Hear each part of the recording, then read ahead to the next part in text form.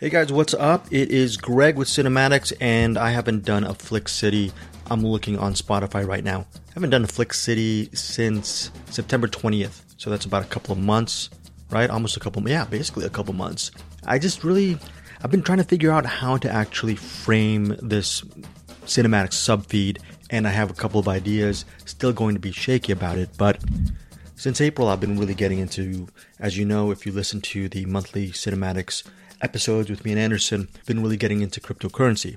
No, I am not going to change this subfeed into a completely cryptocurrency podcast, but what I'm going to do is when I actually upload these interviews that I have with filmmakers and actors for this feed, I will start asking them some cryptocurrency questions. So either look forward to that, mute that part of the interview. I'm going to do a lot more cryptocurrency coverage in lieu of interviews, but I'm not going to sit here and talk about cryptocurrency just like Anderson Cowan was talking about. He's got a movie to make for how many weeks? 120 plus weeks. Let me see how many times did he did 116 episodes of I've got a movie to make. I'm not going to turn this subfeed into episode number 1. I've got some crypto to buy and sell. It's not going to be a crypto thing like that. Now, again, I will incorporate some of that into the subfeed by actually using some of the interviews I have and actually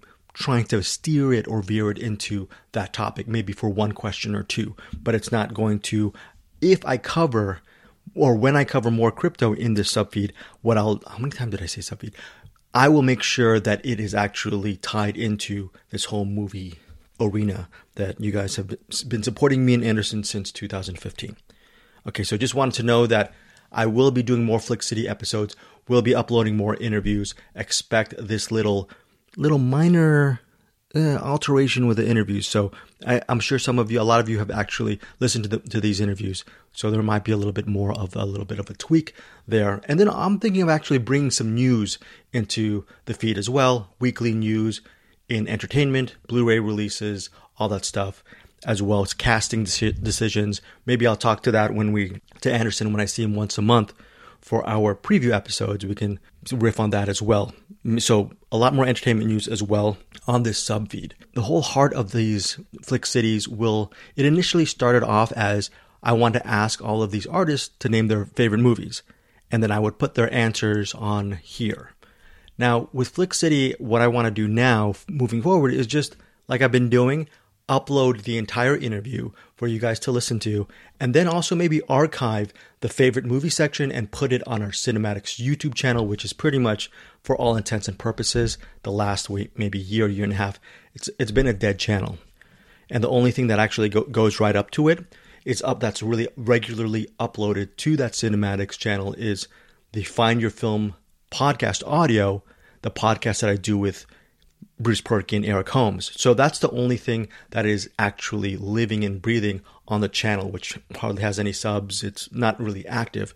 But I will start using Cinematics, that channel, the Cinematics YouTube channel, as a way to house the favorite movie questions that I've asked people over the years, okay, and currently as well. So I've got a lot of archiving to do for that channel. Hopefully it gets momentum and more listeners to our podcast and into our entire cinematics world via that way. Now, what else can I say?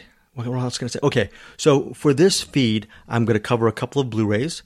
One of them is a giveaway, and one of them is a review. And then I'm going to end this feed, which I don't know, I'm stumbling about. I'm going to end it with the thing I'm most comfortable with, and that's actually the most comfortable I'm with is when I'm talking to Anderson, talking with Anderson and Bruce Perky and Eric Holmes for Find Your Film, and with Anderson with Cinematics.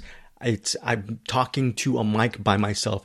It's not something I'm natural at, so I apologize for that. But towards the end of this podcast, I will have for you guys my interview with Rufus Wainwright. Rufus Wainwright is a musician, singer-songwriter who I've loved for the last 20 some odd years. And he's not promoting his last album, which I believe came out last year. It's called Unfollow the Rules. He has a European tour coming out. He's been touring a little bit this year as well. But he actually made the radio rounds to promote his track Secret Sister, and it's a song that's available as part of the Rebel Hearts soundtrack. Now, Rebel Hearts is a documentary. It's currently streaming on Discovery Plus. I love this documentary. It centers on nuns who are living. It centers on a period of life, a period of time in the 60s and maybe early 70s, where these nuns, they lived in Hollywood and they actually ran a college there. I believe it's called the Immaculate Heart of Mary College or something like that. Let me look it up right now. And instead of actually listening to the cardinal and following the rules and conducting their church and respective private school in a very company line way, they decided to go their own route and actually challenge the cardinal's ruling over them. And because he was very strict in the way they should conduct their business, but these Catholic nuns, they believed in making a difference in their community, in the world at large, and they did not want all of these really stringent rules about how they should govern themselves and how in their relationship with the church. They did not want to strictly follow by the rules. So it's directed by Pedro Cos, K-O-S, and here's a synopsis. In 1960s Los Angeles, the Sisters of the Immaculate Heart of Mary fought for equality, their livelihoods, and their own freedom against an all-powerful cardinal who sought to keep them in their place. Their bold acts of defiance turned the church upside down and still resonate to the present day. Had its world premiere at the Sundance Film Festival, and like I said, it's currently streaming on Discovery Plus. Really, really love this movie, and I really enjoyed the soundtrack to the movie as well, specifically since I'm a Rufus fan, Rufus Wainwright's track Secret Sister. So the interview will have him talking about that track. I also asked him about what keeps him passionate as an artist, because he has so many different projects in the works and that he's experimenting with. I'm sure some of you who know his, MO, as long as you know his aesthetic, you know he's very unpredictable in the kind of music he releases, which I really find just compelling. And he comes from a whole line of just amazing musicians. He's a very talented artist, and it was great to actually interview him. I only had him for about maybe 7 or 8 minutes, so you're going to get that interview towards the end of this mini pod. All right, so first off, movies that I watched within the last week or two is Respect, starring Jennifer Hudson as Aretha Franklin. And it's 2 hours and 24 minutes. Is that a bad thing? My honest opinion, no, not a bad thing at all. I received the Blu-ray, DVD, and digital code from Universal Pictures Home Entertainment. I conducted a giveaway a couple weeks ago. I saw all 2 hours and 24 minutes. The good thing about this movie, it's not a cradle-to-grave biopic. If it was, this movie would have been all over the place. But strictly, even though it's 2 hours and 24 minutes, it's pretty tight in the sense it centers on her life, on Aretha's life as a child. Maybe the first 20 minutes of her is without Jennifer Hudson. Jennifer Hudson chimes in like around 20 to 21 minutes into the narrative, but it really focuses on Franklin's early days, her tragedy of losing her mother at an early age, her strict minister, preacher father, played by Forrest Whitaker, and her eventual flowering into, music's bigged icon, right? She's just amazing, right? The Queen of Soul. There are things that I didn't know about her. First of all, I had no idea. I had an inkling of an idea about her spirituality and her passion for God, but that's really the heart and soul of Respect. You get to really realize how her musical direction changed during her time recording an album in Muscle Shoals. You also get to see how gospel and her love of gospel and its music and its roots eventually led her back in and helped center her not as just an artist, but most importantly, as a person. So overall, this has a very good ensemble as well. Co-stars Marlon Wayans, very good. He should really do more drama as her ex-husband, and he's very good as the abusive ex-husband. Forrest Whitaker is good as the dad. There's Audra McDonald, very small role as the mother, but any chance to see Audra McDonald is a very good thing. And Jennifer Hudson as Aretha Franklin absolutely works. She was actually handpicked by Aretha Franklin. They had a relationship before Franklin passed away, I believe in 2018. And it's good that Franklin actually gave the yes to this biopic with Hudson playing her, of course, in the lead role. Now, bonus features in this Blu-ray is The Making of Respect, Becoming Aretha, Capturing a Legacy from Muscle Shoals. It's only about several minutes, this from Muscle Shoals feature, which I really enjoyed.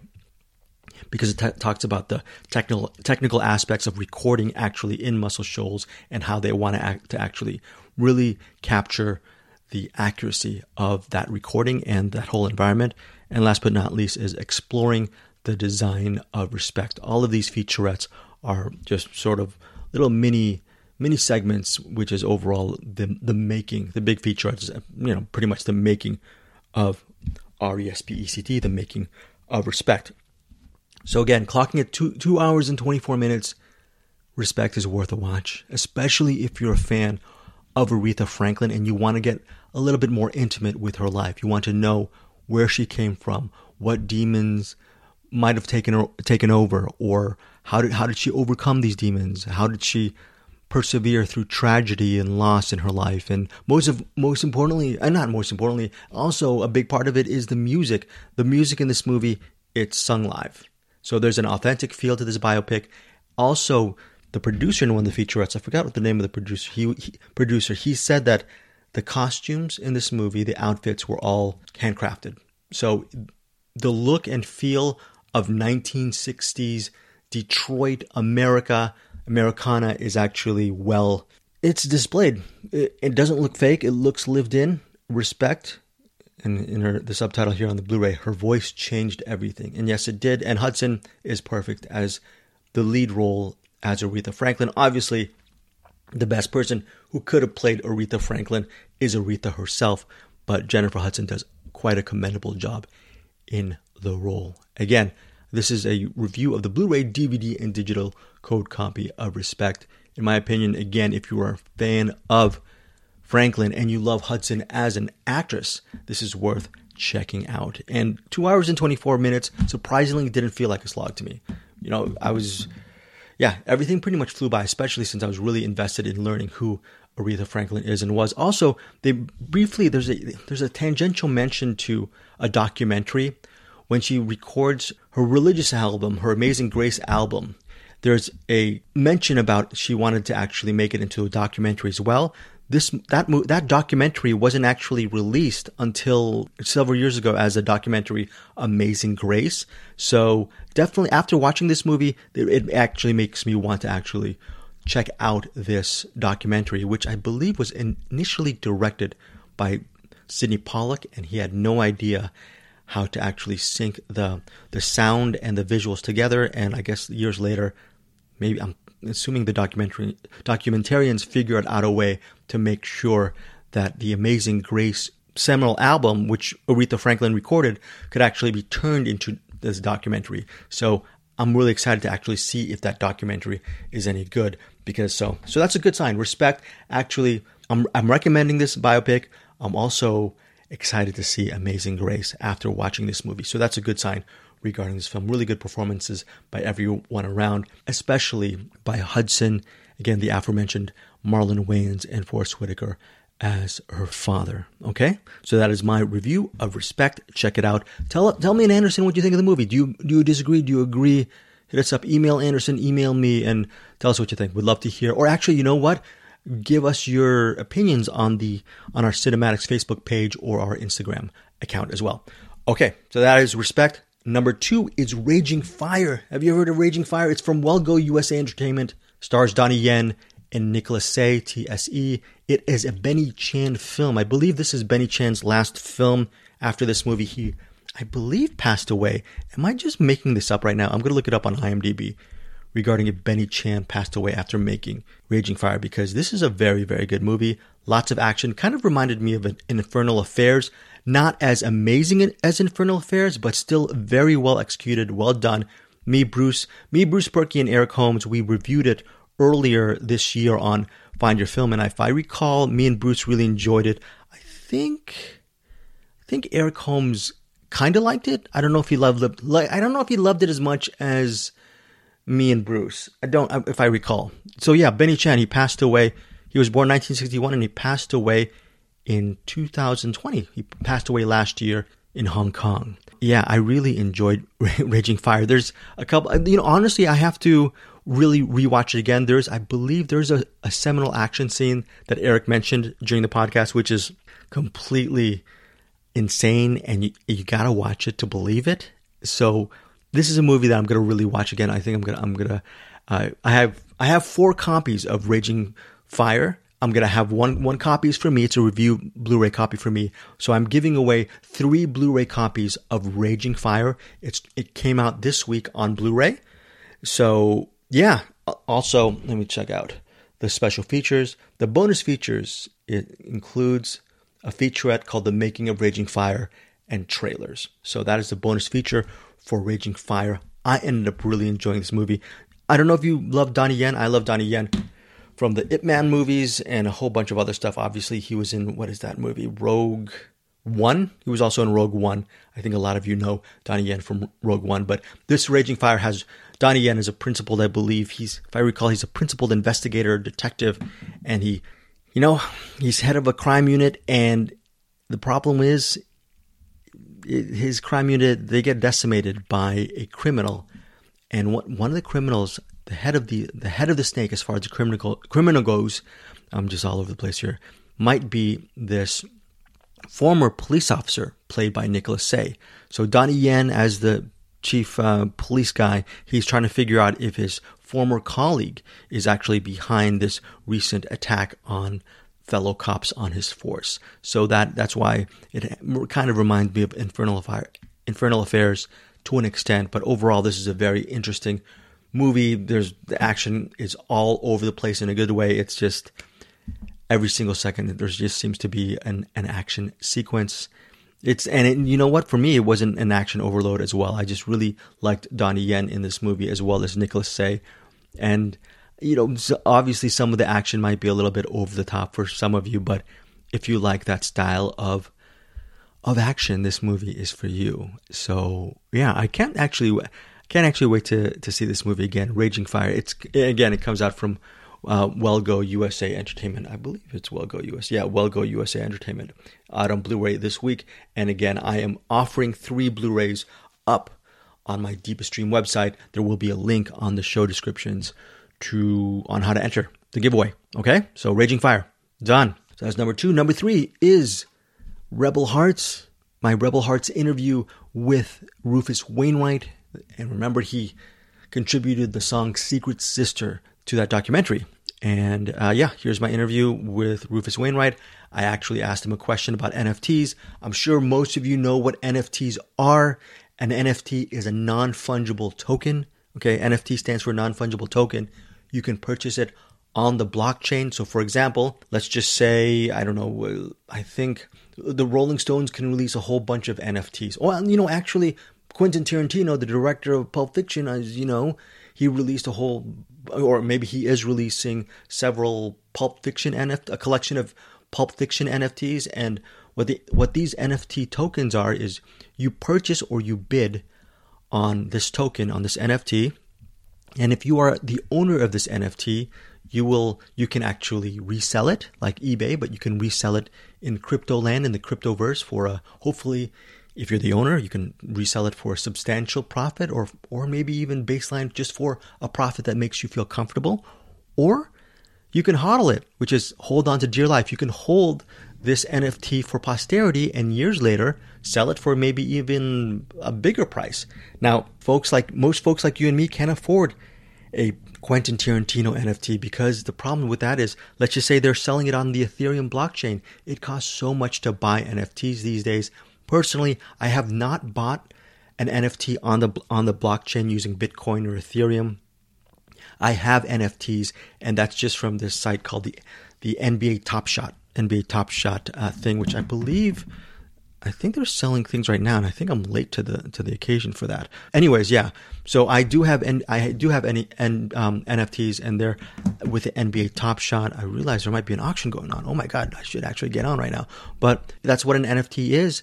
There are a lot of proponents for NFTs as far as profit value, and the fact that, let's just say you bought this Pulp Fiction NFT. Within that NFT, you're not just going to get an artistic image or a JPEG image that is exclusive to you and maybe like a select 100 owners. You will sometimes these really good NFTs will actually have something embedded in their smart contract, embedded in the agreement. Like, so for example, I'm just making this up. Let's say you bought a Quentin Tarantino NFT. Pulp Fiction NFT, and maybe this NFT that you got, let's say it's NFT number 50, this 50th NFT, you will get maybe in the contract, you will get maybe an agreement to have dinner with Quentin Tarantino as the owner of this NFT, or you may get a visit to a day on the set of his upcoming movie, or you might get, I don't know, 90% off his Quentin Tarantino merch shop, all that stuff. There are embedded perks that you can get with each NFT. So that is, I'm hoping that Rufus Wainwright down the road, maybe a year or two down the road, comes out with his own NFTs, and I'm assuming they won't be as high priced as Pulp Fiction. I'm going to be one of the owners. So that is the reason why I asked the NFT question to Rufus Wainwright. That is enough for me. Enjoy. Hopefully you enjoy this interview with Rufus Wainwright. Again, Raging Fire out on Blu-ray this week. Respect, RESPECT, worth a look. And last but not least, Rebel Hearts, currently streaming on Documentary Plus. Thank you guys so much for listening to me and Anderson on this here Cinematics. Take care. Bye. Hollywood, California, home of a religious order which keeps making headlines. The Immaculate Heart College was alive with highly trained, ambitious women. These ladies were kick-ass and kind of subversive. There was a big peace march, and the nuns in the school were marching with us. If you really believe something is wrong, put your body on the line. Good Catholics were not sending their daughters to Immaculate Heart because they felt it was a little dangerous. We certainly brought criticism from the cardinal. That cardinal was not going to put up with those uppity women. Cardinal Mackay was very powerful in those days. He was the boss. Immaculate Heart Sisters drifted away from authority, and that was really the big problem. They thought it was blasphemous. I think he viewed nuns as coolie labor for his schools. Sisters complained about the conditions of their jobs. The cardinal started censoring the faculty. There were legions of young nuns where all they felt was defeat. We said, we have to stand up and say, this is what we will do. Clearly, we were in a boat that needed desperately to be rocked. The Immaculate Heart Sisters taught me you must follow your conscience, even if it goes against what the Pope himself has to say. There's a sense in which we've always been in trouble. It was a marvelous statement of women. We did what we thought was right. We did it because we thought it was just.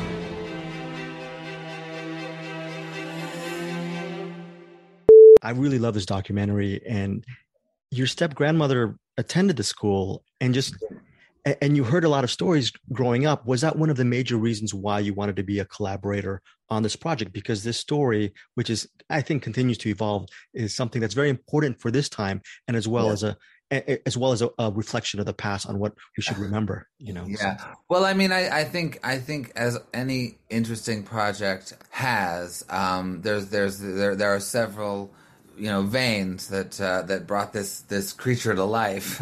I mean, I am looking always for projects in movies and television, and mainly because I live, in Hollywood, and also we have a 10-year-old daughter, so I can't, go on tour for 2 months anymore. So I was, I was in the market, searching for interesting stuff, and then this project came around, and suddenly all these other aspects, arose, mainly that, I remember hearing stories about these nuns growing up, and then also, for instance, I drive to Silver Lake every day, and I pretty much pass that convent every day.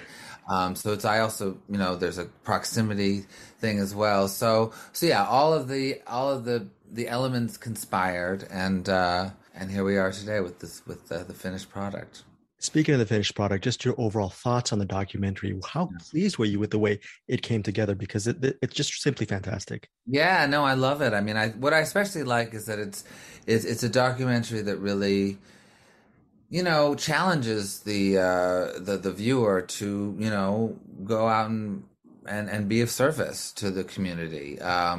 It's very I mean, on one hand, it's a fascinating story. It's very entertaining. There's some really funny moments, very touching moments, but it's also a little bit of especially in this day and age with, the homeless crisis or, environmental issues or, political corruptness. I mean, we are in a time when we have to kind of hit the streets and be, aware of what's going on and care more about the people around us. And so it has a purpose, which I really like.